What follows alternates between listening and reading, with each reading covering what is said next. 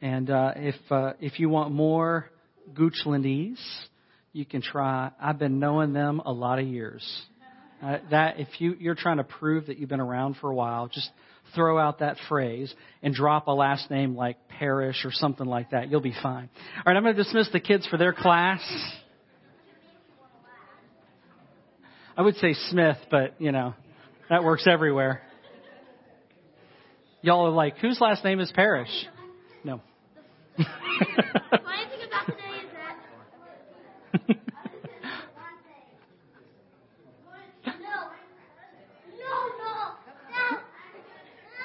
I feel the same way.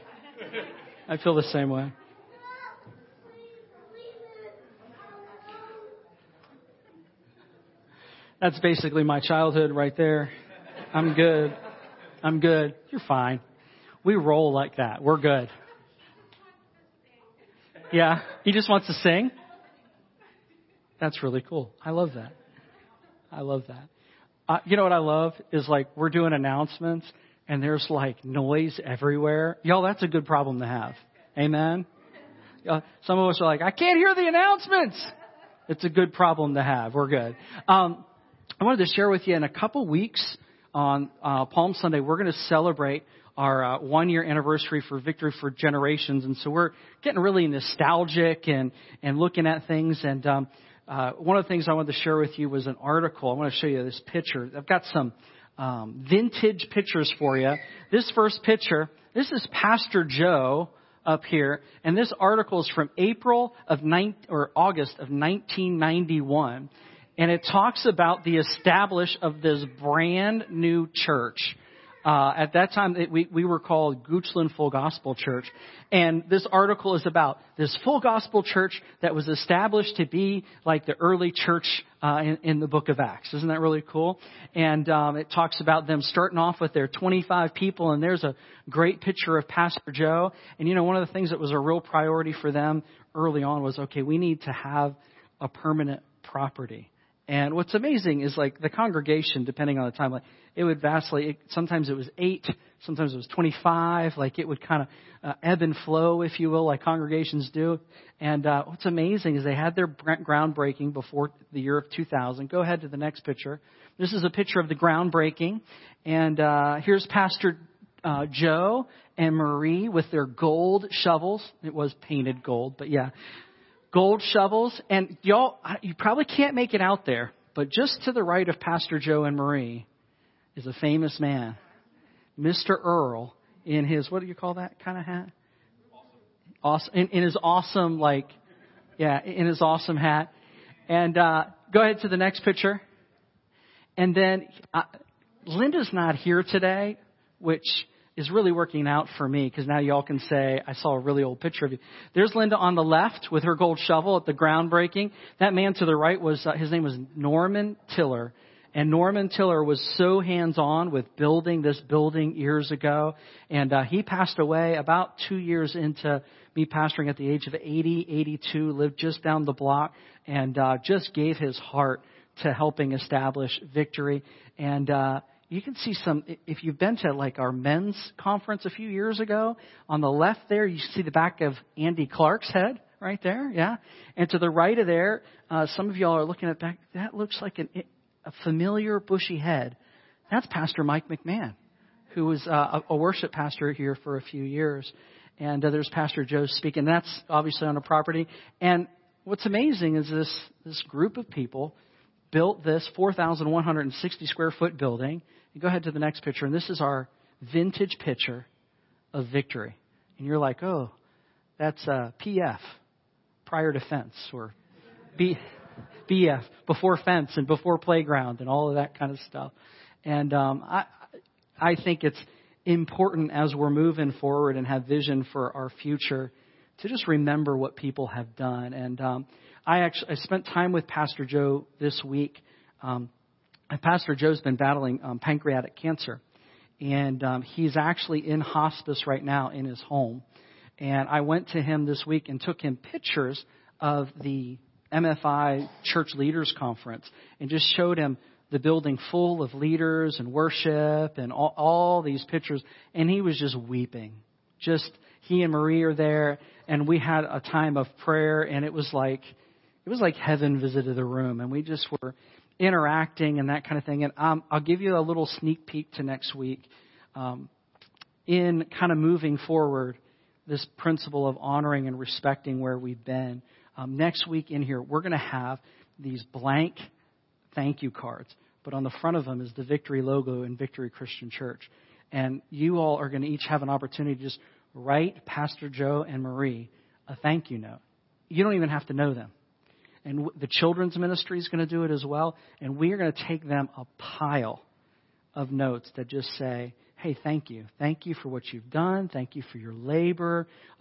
We really appreciate, because, we're the generation that is benefiting from their sacrifice and what they've done. And so you'll get that opportunity next week. I'm really excited and honestly a bit emotional about it and all that kind of stuff. And so, does that sound like a fun idea? All right, good. All right, y'all ready for the Bible this morning? All right, we're in a new series. It's called Encountering Jesus. Would y'all say Encountering Jesus? And I'm going to read to you out of John chapter 4, verses 29 and 30, and then we'll be in John chapter 4 for most of the message today. John 4:29 says this, "Come and see a man," talking about Jesus. "Come and see a man who told me everything I ever did. Could this be the Messiah?" They came out of the town and made their way toward him. Let's pray. Father, we thank you for this day. We thank you, God, for the blessing of all the children that were just here a minute ago, making lots of great noise and all of that. We are blessed with generations, and we love it, Lord Jesus. And just ask you, Lord, bless their class right now. Would you bless our ears and our heart to hear the message that you have for each one of us out of Scripture today. I pray for the empowerment and the leading and the wisdom of your Holy Spirit to preach and to share what is in your heart today. We love you. We thank you for your word. It's in Jesus' name I pray. And we all said, amen. Amen. So in this series called Encountering Jesus, what we're doing is we're going to the New Testament, and we are looking at stories of people who encountered Jesus. Now, this is really intentional because in a few weeks we're going to celebrate Easter, which is the resurrection of Jesus from the dead. So we're just looking at how Jesus encountered people.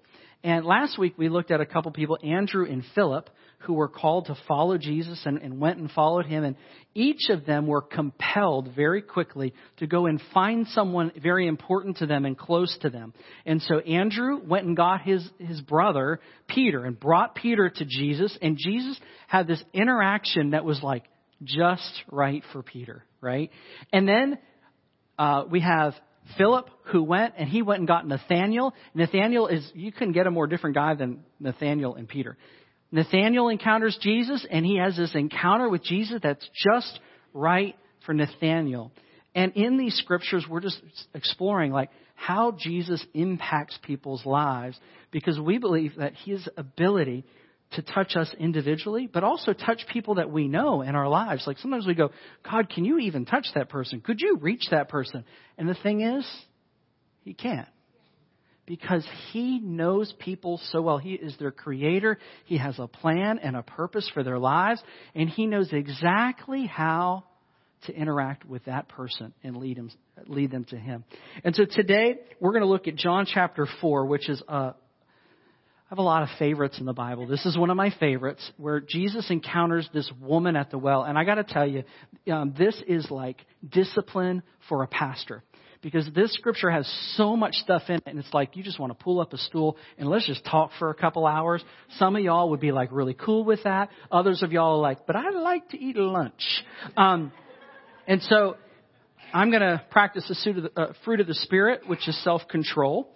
And I'm going to share with you what I just believe we're supposed to focus on from this scripture. But I want to encourage you, during the week, pull up John chapter 4, read it, find a good commentary. Go to like BibleStudy.org and find a commentary, read some things. It's rich. It's got so much in it. All right. All right. So here we go. Let's read in John chapter 4, starting in verse 4. And if you will, just like turn on your imagination and your heart and just like listen to the story, because the scripture just tells the story so beautifully. Now he had gone up through Samaria, talking about Jesus. So he came to the town in Samaria called Sychar, near the plot of ground Jacob had given his son Joseph. Jacob's well was there. And Jesus, tired as he was from his journey, sat down by the well. It was about noon. When a Samaritan woman came to draw water, Jesus said to her, "Will you give me a drink?" His disciples had gone into town to buy food. The Samaritan woman said, "You are a Jew, and I am a Samaritan woman. How can you ask me for a drink? For Jews do not associate with Samaritans." Jesus answered her, "If you only knew the gift of God and who it was that asked you for a drink, you would have asked him, and he would give you living water." "Sir," the woman replied, "you have nothing to draw with, and the well is deep. Where are you going to get this living water? Are you greater than our father Jacob, who gave us the well and drank from it himself, as did his sons and his livestock?" Jesus answered, "For everyone who drinks of this water will be thirsty again, but whoever drinks of the water I give them will never thirst. Indeed, the water I give them will become in them a spring of water welling up to eternal life." The woman said to her, "Sir, give me this water, so I don't have to get thirsty and have to keep coming to draw water." He told her, "Go, call your husband and come back." "I have no husband," she said. Jesus said to her, "You're right when you say you have no husband. The fact is, you've had 5 husbands, and the man that you're now with is not your husband. What you've said is quite true."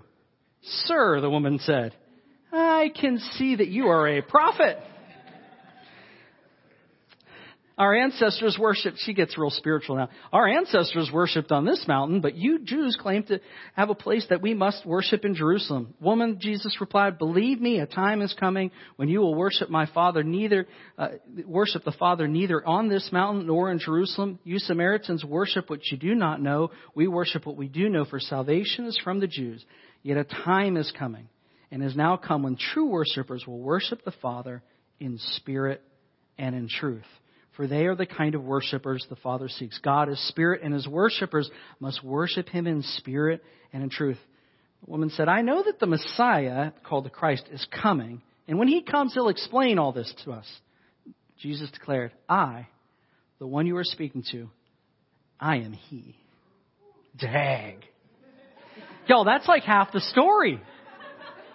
Now, do y'all know what I'm talking about self-discipline? Y'all are like, I could preach that.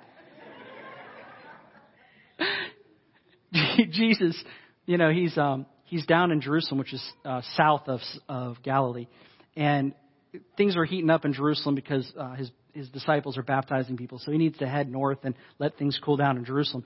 So he's heading north, and there's a cut through where you go through Samaria, and so that's what the disciples are doing, if you will. They're taking the shortcut going up through Samaria to get there, and they come to this town, Sychar, and Jesus is there, and he sits down by Jacob's well to get some rest while the disciples run into town to get food. So Jesus is there resting, and in this story, you got this well, and it's kind of like the anchor place, if you will, and to the point where it actually becomes almost like a character in the story, because Jacob's well has this kind of interesting way of tying all the people in the story together, because it's an ancient well. You remember I was talking in the offering about Abraham. Well, Abraham's grandson, Jacob, so this is centuries ago, he's the one who established this well. His family drank from this well. It said his livestock drank from this well. So it's been around for a really long time, right? And so this Samaritan group, they live near this well, and there's Jesus there. And there's this interesting relationship between Samaritans and Jews, because Samaritans are basically considered racially to be like a half-breed. And I don't mean that to be disparaging, but that's how the Jews considered them. And there's a long history as far as why that is. But in essence, there was racism that just said the Jews kind of cut them off, and then the Samaritans cut off the Jews. And it's kind of like this, we don't respect or honor one another. But they have this shared history of Abraham, Isaac, Jacob, and even Scripture in the Old Testament.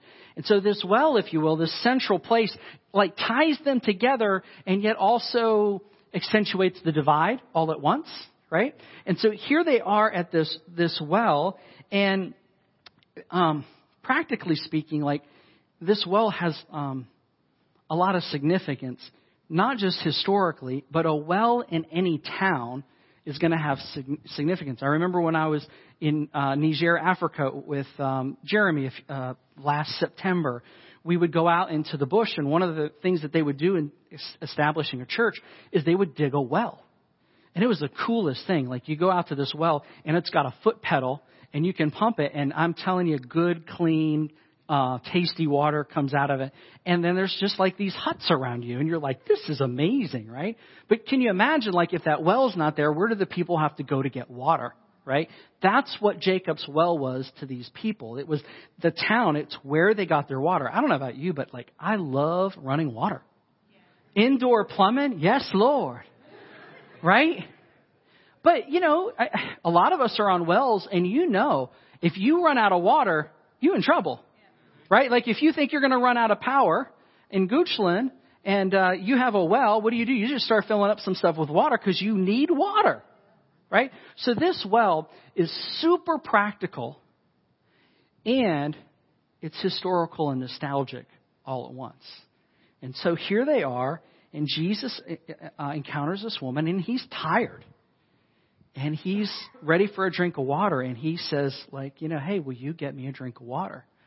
Which is, like, super powerful. So she doesn't even respond at first to the water. She's like, hey, man, you're a Jew, and I am a Samaritan.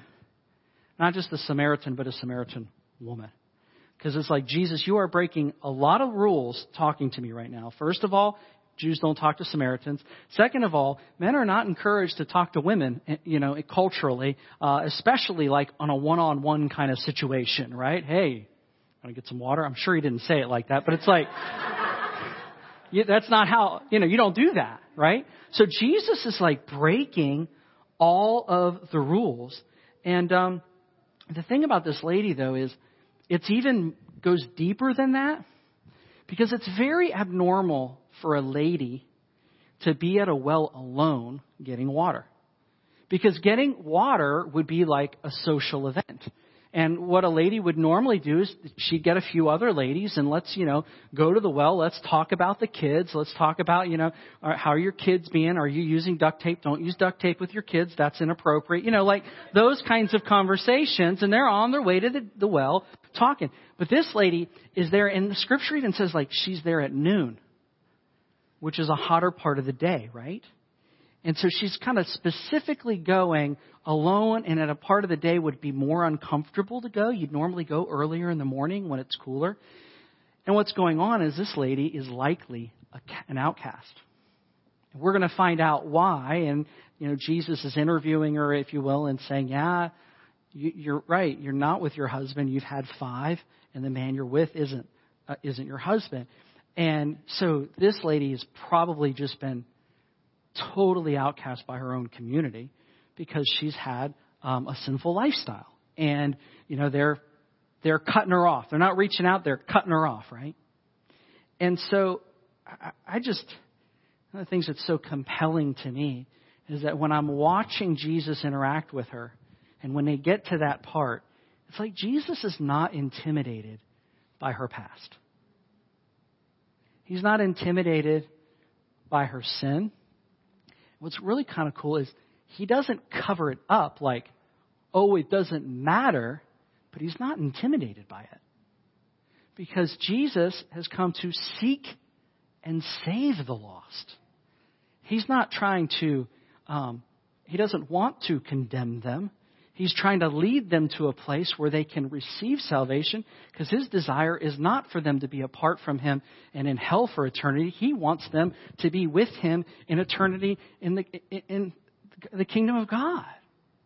And so I just love this picture that he's not intimidated. I think for a lot of us, we probably have sins that we're more comfortable being around and sins that we're like, oh, like, you get the ick, you're like, all of a sudden it's icky, and it's like, oh, I can't even, like, I won't even talk, or I won't, but like, I just don't see Jesus being like that. I see him going after whatever you think is icky and whatever you think you're okay with. Like, I think he's going to go after, because he's going after the person, because he wants to save the person. He wants to deliver the person. He's not going to ignore the problems in their life, but he wants to give them hope and a future, and he leads with life. I have some life for you. Pastor Chris and Pastor Leah were in a internship Bible college down in Atlanta, and one of the projects they used to have is like, they would told, you know, preach whatever, preach the little coffee table, right? Or the little stand, right? And they would practice, like, you can take anything and make an analogy and point to the kingdom of God with the inspiration of the Holy Spirit, if you will. So it's like, preach the coffee cup, right? And it's like, have Jesus, you'll be more alive, a lot more lively, what have you. What I love about Jesus is it's really cool what he does in this circumstance, but I think he could have been anywhere next to anything, and he could have figured out a way to go, let me point you to the kingdom. But in this story, it's a well. It's a well that just happens to tie their histories together. It's a well that just happens to point out the division between them. It's a well that's super practical because everybody needs water. And so Jesus is like, will you get me some water? And she's like, well, the well is deep and you don't have anything to draw from. So, so if you're going to give me water, how are you going to do this? Right? She's just really practical. Now, what's cool about the book of John is John writes this book in a way where the author of the Gospel of John, he writes it in a way where when you're reading it, everybody around Jesus most of the time doesn't get it.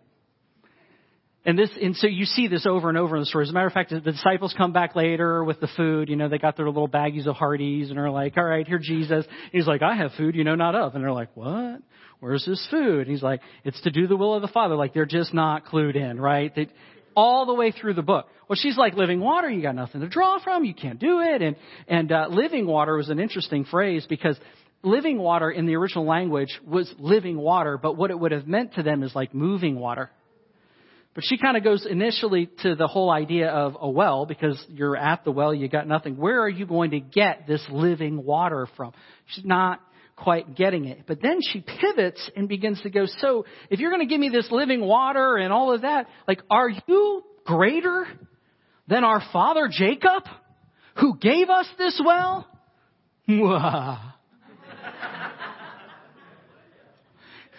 Jesus is so good with a good question or conversation. He's like, exactly.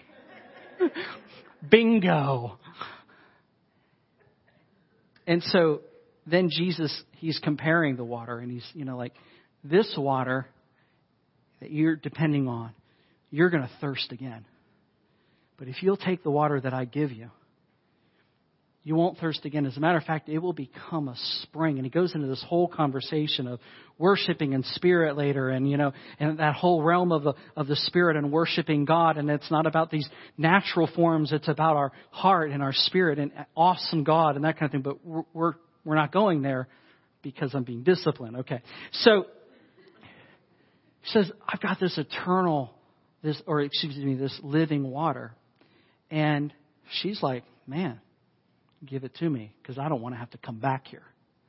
And what Jesus is doing is he's taking this historical landmark that is a practical day-to-day need that everybody, her and the whole town, depend on this well. You see that? And he's saying to her, I got something better. This thing that you're depending on, I have something better. And I think many of us in our lives, we can point to things in our lives that we depend on. And what God is saying is, you shouldn't depend on anything over me. There are good things that we depend on. We can depend on our job. Should we ever depend on our job greater than the Lord?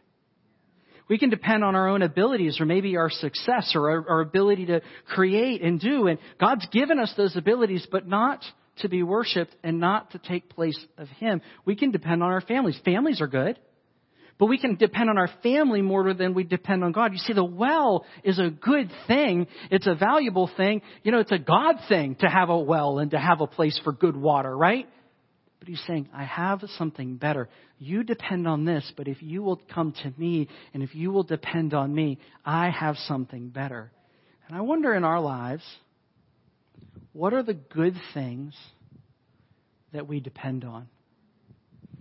That maybe we depend on it more than God. It could be a paycheck. It could be anything. And you see this comparison I'm making, right? These are good things, but they're not God. And we can really depend on these kind of things where it limits us even with God. What God is saying is, listen, I have something better. There are also things that are really negative that we can depend on. We can depend on habits like alcohol or drugs or food, even entertainment. We can make that our source of comfort and peace in our lives, or unhealthy relationships where, we trust in something that we shouldn't trust in at all. And if you will, this lady has both going on. She has a good thing, a normal thing that she's depending on as well. But she also has this series of unhealthy relationships that are in her life. And if you will, Jesus is trying to provide her a solution for all of it. So when she bites, she nibbles on that line and says, okay, give me the water. I want this water, because she's just practical. I am tired of coming to this well alone. She didn't say alone, but she's I'm tired of coming out here for water. Give me this water. Jesus. She didn't know who she was talking to, right? She doesn't get it. She doesn't realize. And he's like, go get your husband. Oh. She's like, I don't have a husband. It's yeah, you don't. You've been married 5 times, and you're with a man that is not your husband now. Can you imagine, what must have gone through her mind in that moment? It's okay. This just went to a whole nother level. But what's interesting is, you don't get the impression from Jesus that he's standing over her in this moment going, you have had 5 husbands. 1, 2, 3, 4, 5 husbands. And the man you're with. You don't get that from the interaction. Isn't it amazing how God, he doesn't avoid sin, but he's not intimidated by it. Because his heart about sin is the thing that, it doesn't just separate us from him, it's the thing that hurts us and hurts others. His motivation is he doesn't want it to damage people. And most of us know in our own lives and histories and things like that, we can point to some things where, our sin hurt us and it hurt people around us. That's just how it works. It's walking around with sharp things thinking no one's going to get cut. It works that way. But the way that Jesus interacts with her, isn't it interesting? He didn't lead with that. Hey, immoral woman, will you give me some water? I'll be oh. But he also doesn't avoid it. He goes there. And she's a little taken aback. She's surely you're a prophet. Then she backs up some more and she's well, I believe, when the Messiah comes, he'll explain all this to me, because I apparently do not know what's going on. And then, dun, dun, dun, I am he. It's well done, Jesus. Really good. It's this beautiful picture, and so much more happens in the story that we aren't going to develop today. The guys come back with lunch. They're here's your food. He's I'm good. And he's where's the food? Where's the sandwich wrapper? What do you mean you're good? Doing the will of the Father, that feeds me. The woman, she runs into town. We closed with this last week. She runs into town and gets the town to come out and meet Jesus. She gets a town full of Samaritans to come out and meet this Jewish rabbi by the well. She probably has almost no credibility. But she's so overwhelmed, she says, come and see the man who told me everything about myself, which is completely an overstatement. But when you encounter Jesus, that's exactly how you feel. You're he knows me. And he's pursuing me. I love the scripture in 2 Peter 3, the latter part of verse 9. It says, instead he's patient with you, not wanting anyone to perish, but for everyone to come to repentance. You want to know the heart of God? He's trying to lead people to the change, to follow him and to receive his grace and his forgiveness so they can have the new life. He's patient with the earth, with people. Some people are like, why does God let stuff go on? A lot of it is just He's patient, giving people an opportunity while we tell them about Jesus, so that they can have their own encounter with Jesus. And here's the great thing about Jesus is you put somebody in the right place, God knows how to reach that person. He knows how, even in a crowd like this, to make that person feel like they're the only person in the room that moment. Like, I don't know why all these other people are here listening to this Bible scripture that was just for me today, but it's nice that they're here. You just feel like you're like the center of the room, like you are the most important person in the room in that moment. What's cool is like this lady introduces Jesus to the town. The town of Samaritans invites Jesus to stay. He stays there 2 days, and it says that many came to believe. He's breaking all the rules. Going places no one would go. I wonder what like those 2 days were like for the disciples. Like walking around going, ew, what are you doing? Right? Don't worry, disciples. I'm about to send you to all of them. All y'all. To all of them. And you'll be knowing them a lot of years. I want to invite the worship team to come. And I want to close with a couple of thoughts. You know, in our lives, we all have, if you will, wells in our lives that we depend on. Some of them are good things that God's given us. But you got to recognize when the thing you depend on, you're putting it above God. I remember before I gave my life to Jesus, like I had a plan for my life because like that's the way God wired me. I had a plan, and my plan was to get away from my parents. My plan was to go get an education and to make a living and make life on my terms and be able to provide for myself. So I was going to go into the Marine Corps. My buddies made fun of me because I was going to be an accountant in the Marine Corps. And they're like, what is wrong with you, Hennigan? And that was my plan. And I got to tell you, Jesus got a hold of my life, and He's like, I got a different plan. It wasn't a bad plan. It just wasn't the God plan. And, you know, when we encounter Jesus in a way in which we make Him our source for life and all things good, it changes everything else below it. Because, you know, your job is good, you're well at, your house is good, all of these things are good, but they're good in their place. I just want to encourage you, if there are things that you're depending on more than God, would you trade in today and just put God in that place and make Him the one that you depend on? And I hope you hear this with all of your heart this morning, but with an open heart. God is not intimidated by your sin. He will talk about it. He will talk to it. He will lead you out of it. But there's nothing that He is intimidated by. The reality is, we're getting close to Easter. And, you know, on the Friday before Easter, Jesus, having been beaten and tortured, allowed them to nail Him to a cross. It says that if Jesus wanted to, He could have called down a legion of angels. And y'all, that would have been like a Marvel movie. Like, they would have been annihilated. But Jesus, like, willingly allowed Himself to be nailed to a cross. And the reason was the Samaritan woman's sin.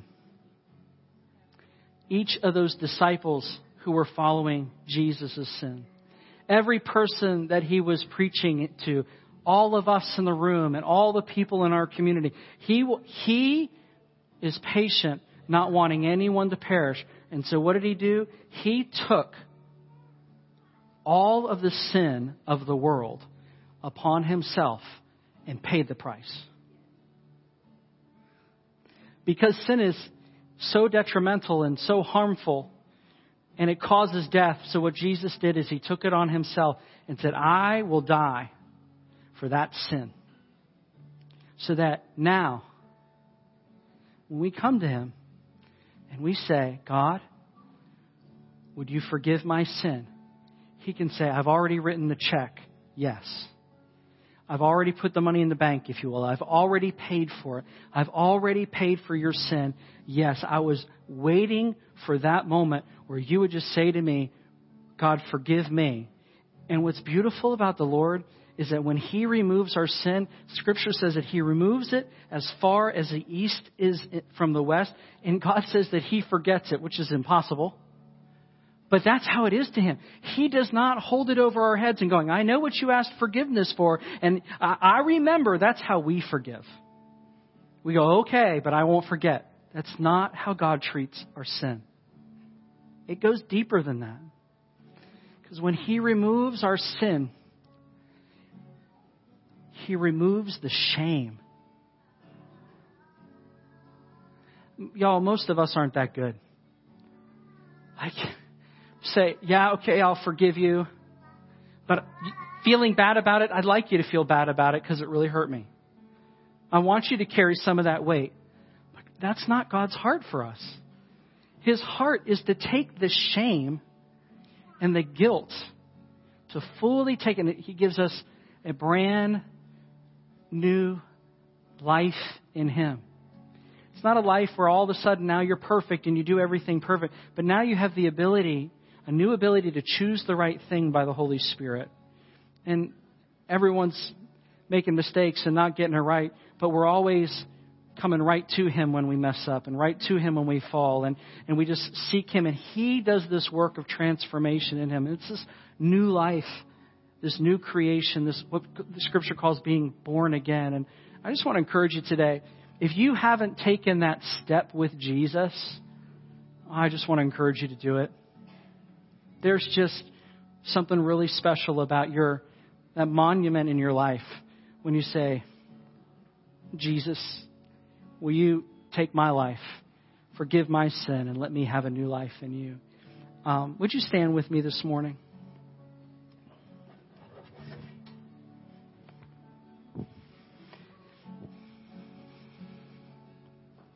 Just close your eyes for a moment. Maybe you're that person today, you feel like you're the only one in the room, and God is speaking to you. And you're ready to put your life into His hands and to ask Jesus to come into your life, forgive you, and start a brand new life in Him. If that's you, our eyes are closed right now. If that's you, would you put your hand up in the air? Thank you, Jesus. Thank you, Lord. Thank you, Jesus. If that's you today, before you leave this place, I'd just like you to come and allow me to pray with you. Because it's the greatest decision, the greatest monument you'll ever make in your life. Thank you, Jesus. I want to close. I want to shift gears with a praise song here in the end. That song that we sang today, Jesus, we love you. When you hear this story in Scripture, doesn't it just make you go, what? We're going to switch to Jesus, we love you. There's when you hear this story we talked about today, and you think about Jesus, doesn't it make you just go like, yay, Jesus? Like you're my hero? Let's conclude today by just proclaiming that we love Him and that's good. If you need prayer for something today while we're worshiping, get a neighbor to pray with you. Come up here, have somebody pray with you. Let's just declare our love for Him before we leave today, amen?